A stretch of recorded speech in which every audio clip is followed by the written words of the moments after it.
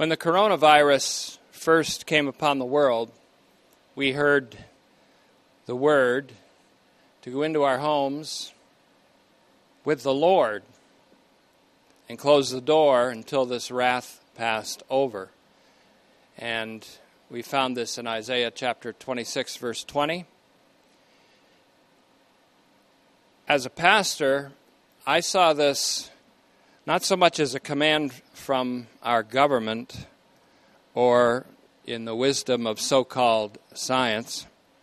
Instead, this has been an opportunity granted to us by the God of all grace to truly focus on what's most important in this life. And that's the great salvation, such a great salvation that we have in Jesus Christ and that is revealed in the Scriptures. The command to draw near to God in the Holy of Holies, found in Hebrews 10:19 through 22, comes before and has greater importance than the command to not forsake the assembling of ourselves together in 10:25. In fact, without obedience to the first, the boldness to enter into the holiest of all in the heavens, our fellowship on earth can begin to lose some of its meaning and power. So God has afforded us this opportunity to take advantage of by far the most important thing. I thought this morning of the parable of the Lord delaying his coming, and it seems like we may be being delayed a little bit in the reopening of our church, but there are many reasons why our continued separation is extremely important, at least in my view as a pastor. I know that there's a desire on the part of some to reopen. I also know that many of you are enjoying this respite and finding creative ways to use your time. I know that many of you are continuing to teach your children, to pray, to go to the Lord in prayer. And I know, on the other hand, that there is the desire to get back together again and end this physical separation.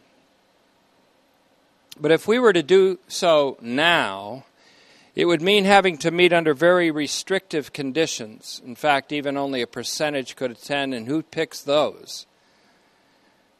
We don't believe in a selective election. It would be so restrictive that it would actually be undesirable to meet.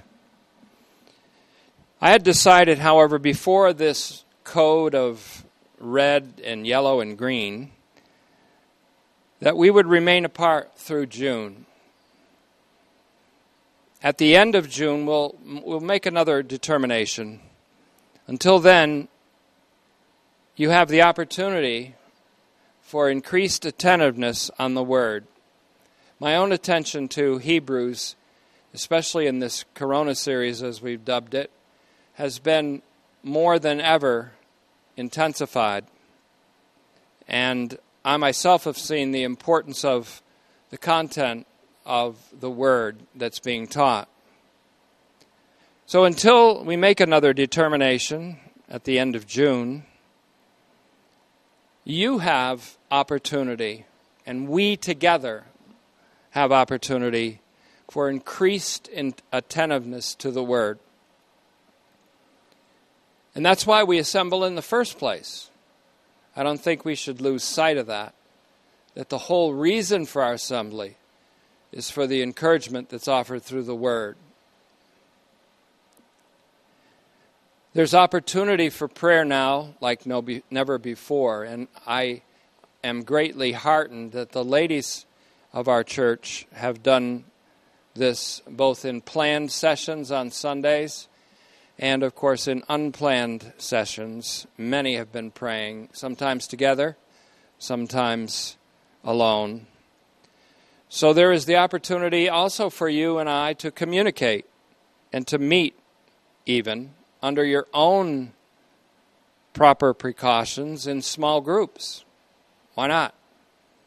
If the right precautions are filled. There's opportunity to encourage one another daily, as the Scripture tells us to do, while it's still called today. And there are many means for doing this.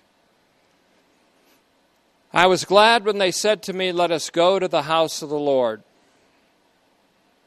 And another scripture said, "I would rather be a doorkeeper in the house of the Lord," or the house of God, "than to live and to prosper in the tents of the wicked." And again, when you set your foot into the house of God, be more ready to listen. All these are wonderful scriptures. But you are His house. And you demonstrate this by your continued prioritization of the Word and by your perseverance in faith. I'm very proud of this congregation and of your participation in the patience of Jesus.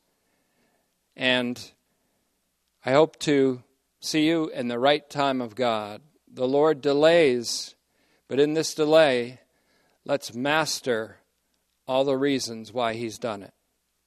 Thanks very much. And a message will be coming soon in which we will deal with such a great salvation that we're focusing on now. Thank you.